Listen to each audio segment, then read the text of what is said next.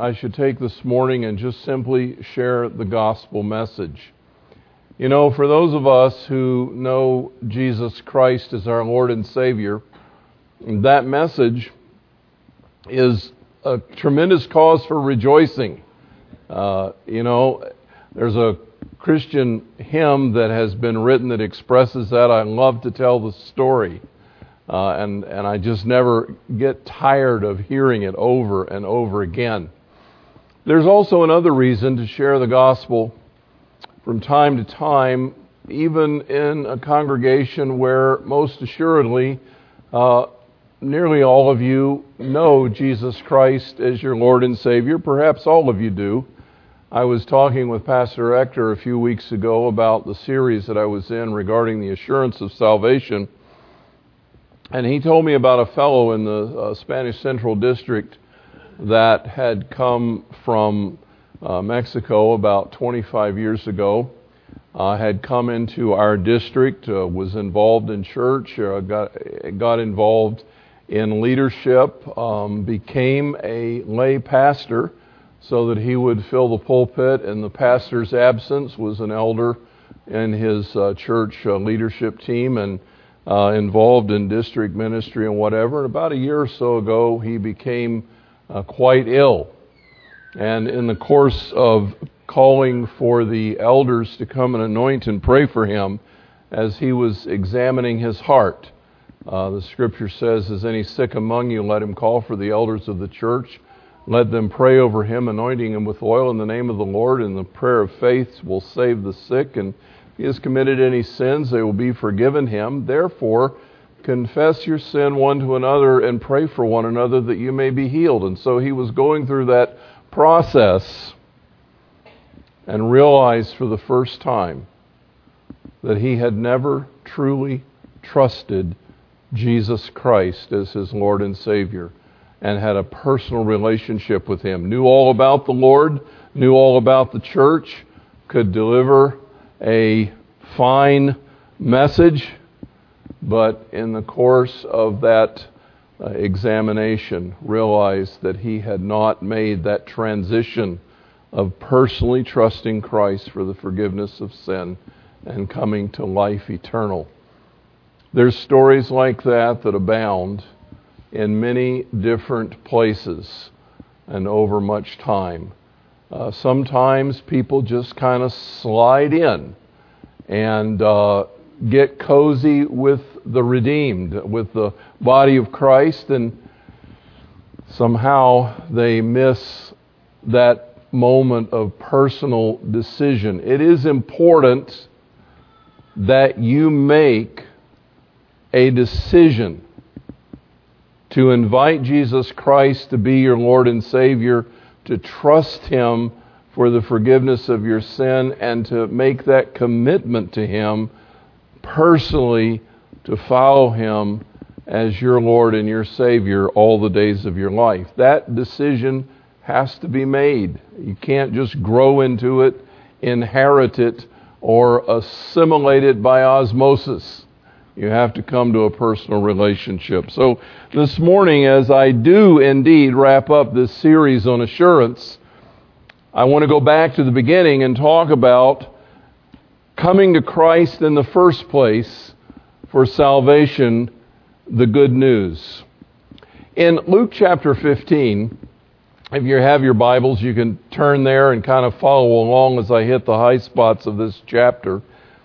But Luke chapter 15, Jesus, it seems, was always at odds with, of all people, the religious leaders of his day. These were not religious leaders of another religion. They were the religious leaders of Judaism, his own heritage and faith. But they were kind of stuffed shirt and holier than thou and caught up in their traditions and not in a personal relationship. And so they were challenging him. All the tax collectors and sinners were coming near, the scripture says, to listen. He had something they wanted to hear. And the religious leaders challenged him and says, what kind of a spiritual man would spend his time with tax gatherers and sinners, of all people to spend your time with? And Jesus kind of paused in the action and he told them 3 stories. The first story he told them was of a shepherd who had a flock of 100 sheep. And he said, which of you, if you had 100 sheep and one of them got lost, which of you would not leave the 99 and go in search of that lost sheep? And when you found him, would you not gather your neighbors and rejoice?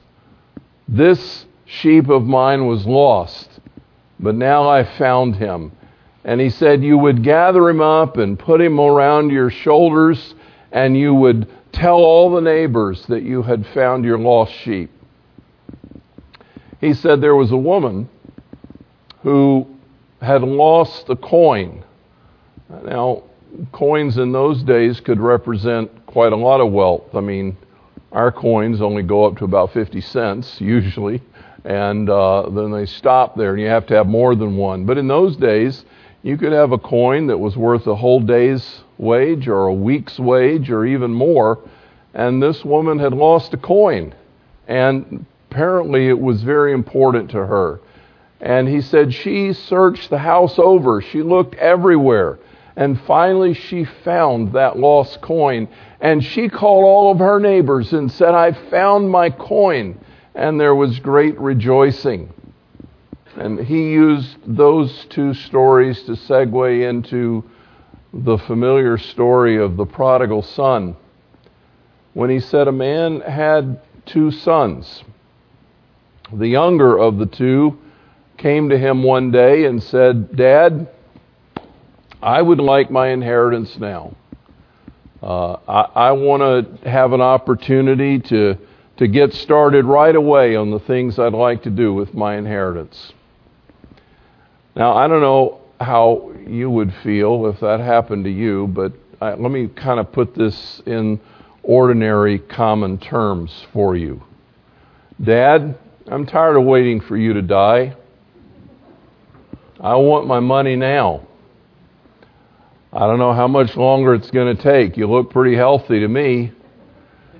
So why don't you just sell off part of the farm and get rid of one of the barns and turn it into cash and give me a pocket full of money. Let me have what's mine now. Don't you know that would just kind of set you back on your heels a bit? To have that kind of impatience and insolence in one of your own children. But that's exactly what happened in this case, and it's analogous, by the way, to those of us who have turned our backs on God. And so the father liquidated some of his assets and turned it into cash and gave it to this young son. And the Bible says after a few days, or after a period of time, he went off to a distant land. And he squandered every penny on wild living. You know, you read between the lines, and some of it is not even between the lines. It's stated very obviously. He spent his money on drinking and gambling and prostitutes and partying and had nothing left. Now he's far from home. He's broke and destitute. All the friends he had when he had money have deserted him. He finally found a job slopping the pigs. And one day, as he's going through this grueling mess of slopping the pigs, it comes to his mind that they're better off than he is. And then he thinks about his father's house. And he says, even the slaves in my father's house are doing better than I'm doing. And he started thinking about how to approach his dad. He crafted a speech that he was going to give, and he began a journey. And when he got back home, he said to himself, I'm going to say to my father, I have sinned. I have really messed up, and I'm sorry. And I'm not even asking to come back as your son. What I really am willing to do is just be a slave in the house. If I could just have a place to sleep and some food to eat, I'll be happy with that. And Jesus said he was on his way home, and as he got near his house, his father saw him coming in the distance. And the implication is that Dad had been watching for the day that he would come home. And he ran to meet him.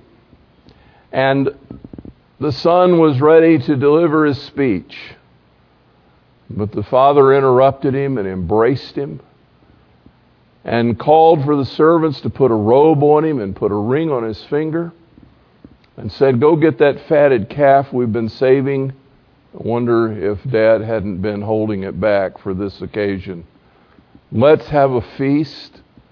Let's have singing and dancing. This son of mine was lost, and now he has been found. In Luke chapter 15, there's a curious passage. The King James Bible misleads us just a tad. It says that there is rejoicing among the angels when one sinner comes to repentance. But actually, the Greek language of that, and we were talking about that this week in the office, the actual language of that verse is that there is rejoicing in the presence of the angels. Guess who's rejoicing? The Father is rejoicing that a lost sinner has come home. He's brought out the robe and the ring and is ready to kill the fatted calf and have a party because the lost one has come home. Jesus tells these stories to illustrate for those Sadducees and Pharisees and for us who would read it 2,000 years later that it is the passion and the heart of the Father to find the lost, that he searches for those who are away from him with the diligence of a shepherd that's lost a sheep or a woman who's lost a very valuable coin. And when he finds that lost one, he rejoices like the father of the prodigal and is thrilled that he has come back. God is after lost people. And Jesus, in fact, declares his own mission in Luke 19:10, saying that his desire and his mission is to seek and save that which was lost.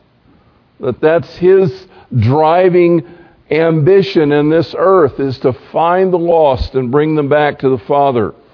In fact, Paul, some years later, writes to Timothy, and he explains to him in 1 Timothy 2:4 that it is the will of God that everyone be saved and come to a knowledge of the truth. You know, some people have erroneously interpreted that verse to imply universalism. You know what I mean by that? Everyone will get saved in the end. But that's not what the verse says. In fact, there are two words in the Greek language for will. There's one word that when God says it, he means he will do it. He is omnipotent. He has all power. He will do it. But there's another word that really expresses his desire. It doesn't mean it's going to happen, but it means he longs for it to happen. You say, what is the deal with God having a desire that's not fulfilled? But the Scripture says it is his desire that every single person be saved and come to a knowledge of the truth. But we know that that's not going to happen. Jesus explained it this way. He said, when we look at the world, there are two kinds of people, and they're on two different roads. He said there is a wide, broad road that is smooth and easy, And there are a lot of people on it, but it leads to destruction.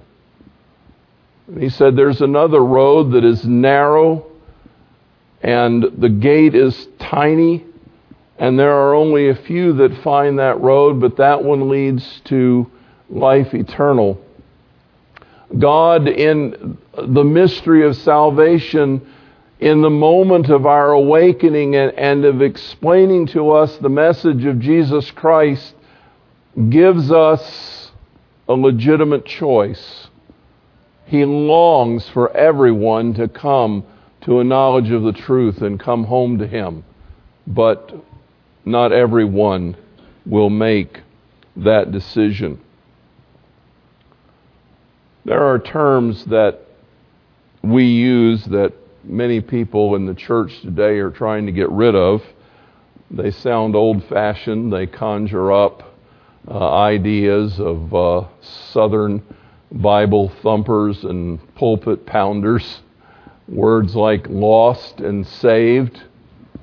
But you know what? They're very good words. They're biblical words. Why are we lost, and what does that mean? The word lost means a couple of things. First of all, it means that our relationship with God has been lost. It's broken. We use that word. We might say something like, I lost my best friend over a foolish argument. And what we mean is we had a spat and it didn't get healed. And as a consequence, the relationship is strained and fractured, and the closeness isn't there anymore. Something has been lost that was very valuable. And we're lost to God in that sense. Our relationship with Him has been fractured.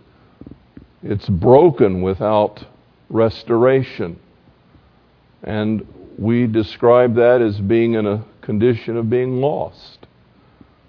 But even perhaps more profound is that fractured relationship, if it remains unmended, means that we are lost in sin. And that if we die in that condition, we will face Him one day with our guilt upon us, and the only destiny is eternal separation from God, which is lost forever. And so that word lost is a very significant word. And we're lost, the Bible says, because every single person have sinned. All have sinned and come short of the glory of God. The Bible's very plain about that. There is none righteous, not one. Isaiah says, all we like sheep have gone astray. Every one of us has turned to his own way. David goes so far as to say, not only am I sinful, but I was born in sin, and in sin my mother conceived me. He does not mean that the act of conception was in itself sinful. God is the one who designed sexuality and procreation. That's not the problem. But the problem is that every child that is born with an infection called sin. And that sin becomes a part of us at the moment of conception. Even before we're born, our natures are damaged. And as a consequence of that, we are born sinners. And as soon as we're old enough to begin to express our own will and interest, we do that. Those of you that are parents, you don't even have to be a parent. You just have to watch kids for a little while. You don't have to teach them to be bad. You do have to teach them to be good. They're bad all by themselves. They figure out how to be self-centered, selfish, rebellious, and insisting on their own way at the youngest of age, because they have a sin nature. Some people don't understand that. And if they do understand it, they think it's somehow unfair. Why is it that God would punish someone who can't help how they are? What is it that if a person is born with this makes them responsible? And friends, we need to understand the nature of sin. Paul says in Romans 5:12 that through one man sin entered the world, and death by sin, so all have sinned, and death has passed to everyone because of that one man's sin. Oftentimes I ask this question of people when they come before our licensing and ordaining committee.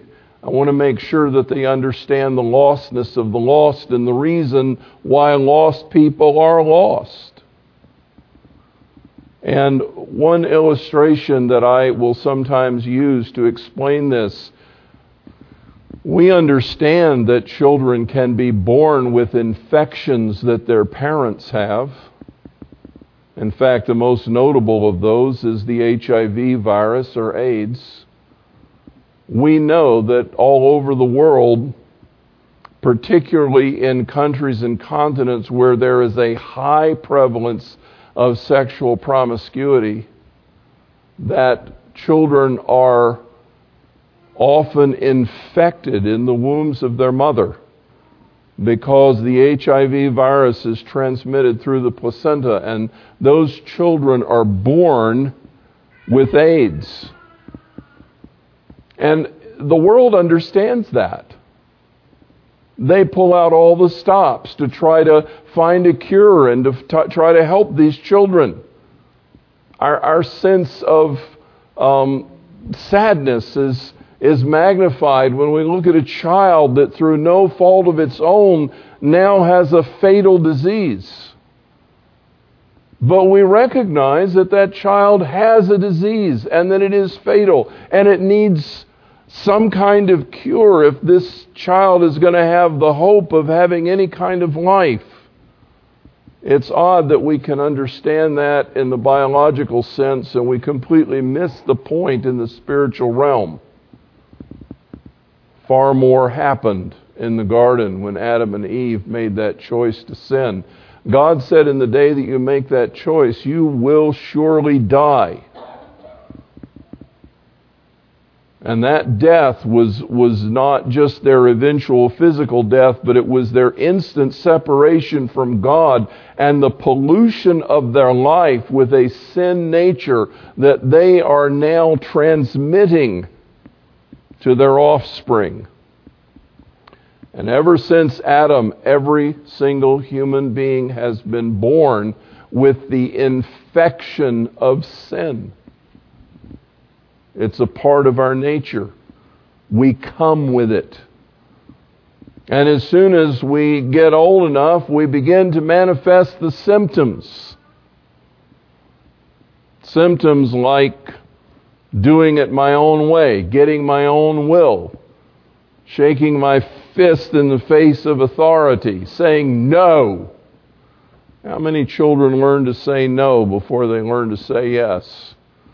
I don't think it's just because it's a simpler word to form. It's easier to rebel because it's built into the nature. Everyone has sinned. And the Bible says that very plainly. David says, I was conceived in sin, I was born in sin, and I have been a sinner ever since, making my personal choices in opposition to God. That's what Isaiah meant when he said all of us have turned astray. Every one of us has gone our own way. Every human being is lost in sin. Jesus said to Nicodemus in that great conversation that is recorded in John chapter 3. We quote John 3:16 so often, for God so loved the world that he gave his only begotten Son, that whoever believes in him should not perish but have everlasting life. But then we stop there and forget the next couple of verses, which explain, as Jesus tells to Nicodemus, for God did not send his Son into the world to condemn the world, because the world is condemned already. The reality is that every human being on this planet has a spiritual disease called sin. And you say, well, how could it be our fault then and deserve punishment? Shouldn't God give us a pass? Shouldn't He just overlook it? But we also recognize the reality, if I may use again the illustration of HIV, we overlook sometimes the reality that unless there's a cure, those children are going to die. They're not going to survive. And sin is a fact of human life. And unless there's a cure, there will be spiritual death eternally. There's no alternative to that. But I ask the question, how bad is bad and how good is good? Other objections that people have to the gospel is, I'm really not bad. In fact, one of the most frequent phrases ever heard at a funeral is, he was a good man. She was a good person. We look at human beings, and if they're not serial killers or rapists or armed robbers or terrorists, we tend to think that they're good. They keep the rules, they follow the laws, they do their best, they try to help their neighbor when they can, they show maybe signs of compassion, and they look out for each other. And in fact, when you look at the human race, quite honestly, there is a lot to be admired. People do contribute an awful lot one to another.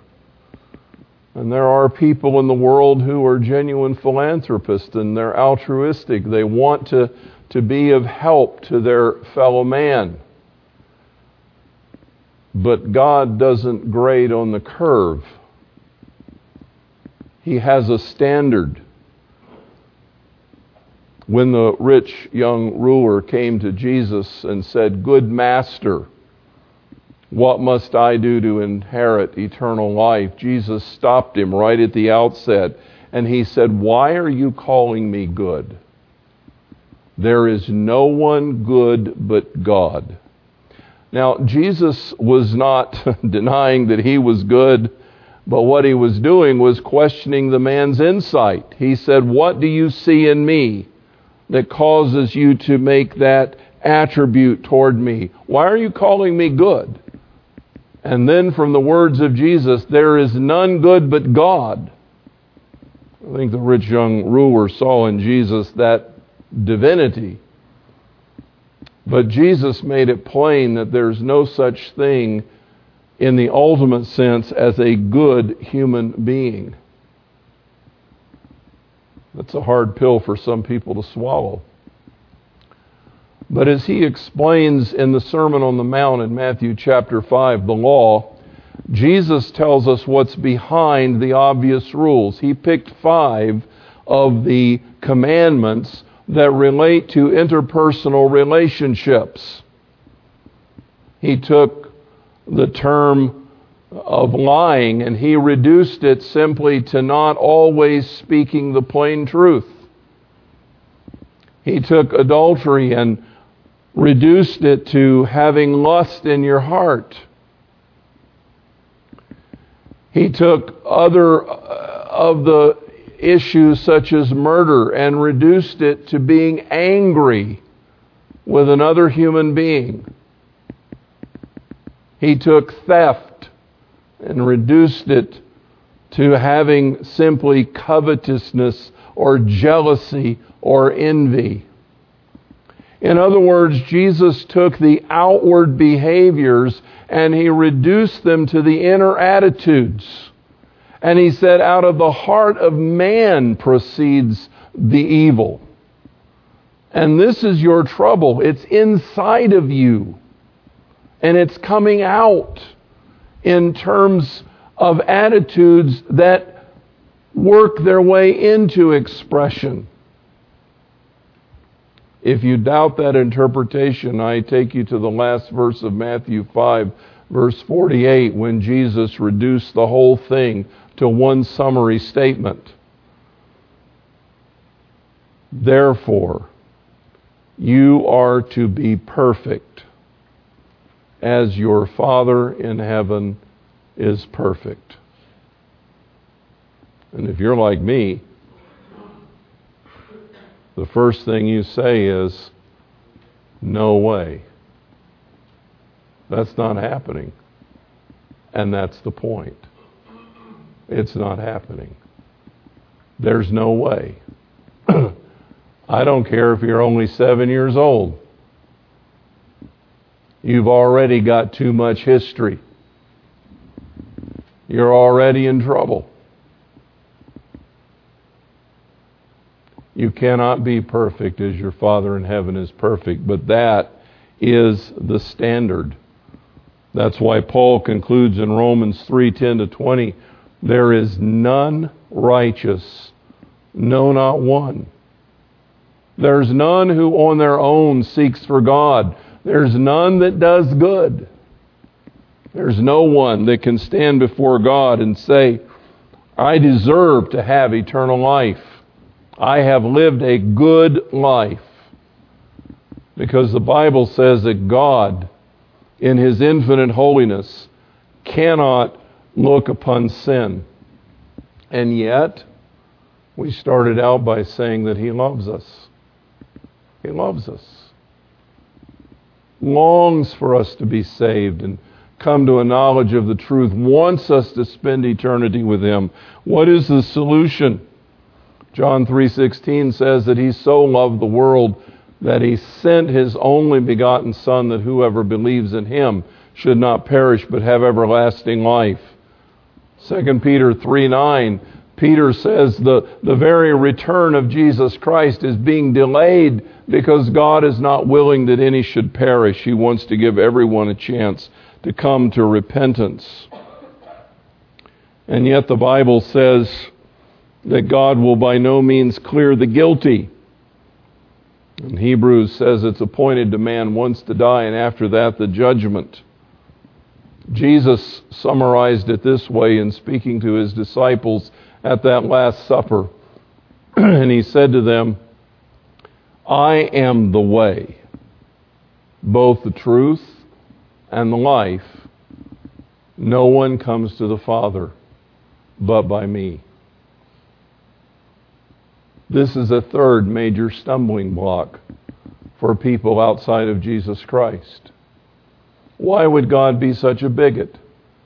Why would not He let sincere people, on the basis of their own religious beliefs, have a relationship with Him? What's wrong with the Baha'i Temple there on the shores of North Chicago that have 12 doors and you can enter through any religion of your choice and end up in the same room? Why doesn't that work? Why doesn't a vaccine for smallpox prevent AIDS? That makes sense to us. We understand that. It's the wrong cure. It can't fix the problem. It's a different application. We don't need a smallpox vaccine. We don't need the sayings of Confucius to solve our sin problem. We don't need Buddhism to change our philosophy. We don't need Islam to fix our moral issues. There's only one person that can do this, and that person is Jesus Christ. There is no one else that can take away our sin. There is one mediator, the Scripture says, between God and men, and that is the person of Jesus Christ. He is the only one that can connect us. He Himself says, I am the way, the truth, and the life. No one can come to the Father unless they come by me. Peter explains in the book of Acts that Jesus is the only name given among men under heaven whereby we must be saved. There's no other way because there's no other cure. You can't take a laxative to fix a heart attack. It doesn't work. You need the specific cure for the specific problem. And the Bible says that our problem is a sin problem, and that the only cure is a sinless Savior who went to the cross and died there, who owed no penalty, who had no guilt. But he went to that cross and he died there for your sin and for my sin. Because his holy and righteous and precious blood, without the shedding of blood, there's no forgiveness of sin. His precious and righteous blood was able to be shed for the covering of my sin and of yours. And according to the Scripture, as he rose from the grave and entered the heavenlies, he sprinkled that blood offering, as it were, before the Father. And the Scripture says that the wrath of God was satisfied because the blood has covered our sin. And so, friends, it is so terribly important that we make that personal decision to trust Jesus Christ, to believe that what he did on the cross is all that I need to be restored to a right relationship with the Father, to believe that he is the only one that can do that, and to come to him in humility and repentance, to bow our knee before him and say, you are rightfully my Lord and my Savior. And I repent of my sin, and I take you to be my Lord and Savior, and I want to follow you all the days of my life. I want you to fix me. I want you to heal me. I want you to cleanse me. I want you to restore me. I want to come back to God. I want to be saved from the wrath to come. I want to be saved from myself. I want to be saved to be a part of your family and to live with you eternally. That's the decision I need to make. If you've never made that decision, you need to do that. The Holy Spirit of God, God himself in the person of his Spirit, is here looking for you, like that woman looking for a lost coin, like that shepherd looking for a lost sheep. God is watching for the moment that you would turn and come back, like that father waiting on the prodigal. And when you do, he is ready to receive you with open arms, to put a robe on your shoulders, to put a ring on your finger that says, my Father's household. He is willing to receive you back home if you turn from the way you've been going and repent of your sin and trust Jesus Christ as your Lord and Savior. There is no other way. And for those of you that are my brothers and sisters in Christ, we should never be guilty of bigotry. We should never be guilty of any kind of religious pride. We should never be guilty of pointing the finger at others with derision. We have the greatest good news that's ever been heard. Jesus Christ has died to save sinners, and I'm one of them, and he has saved me. Someone has described sharing the gospel message as simply one beggar telling another where he found bread. We're all in the same boat. We all need the same cure. There's a way out. His name is Jesus. Will you take him? Father, I thank you this morning for your word. I thank you for the clear simplicity of the message of Jesus Christ. I owed a debt I could not pay. He paid a debt he did not owe. I needed someone to wash my sin away. And that one is Jesus Christ. Praise your holy name, Lord Jesus. We give you glory. Thank you for your sacrifice. Thank you for your resurrection. Thank you for life eternal. Thank you for bringing me back home to the Father's house.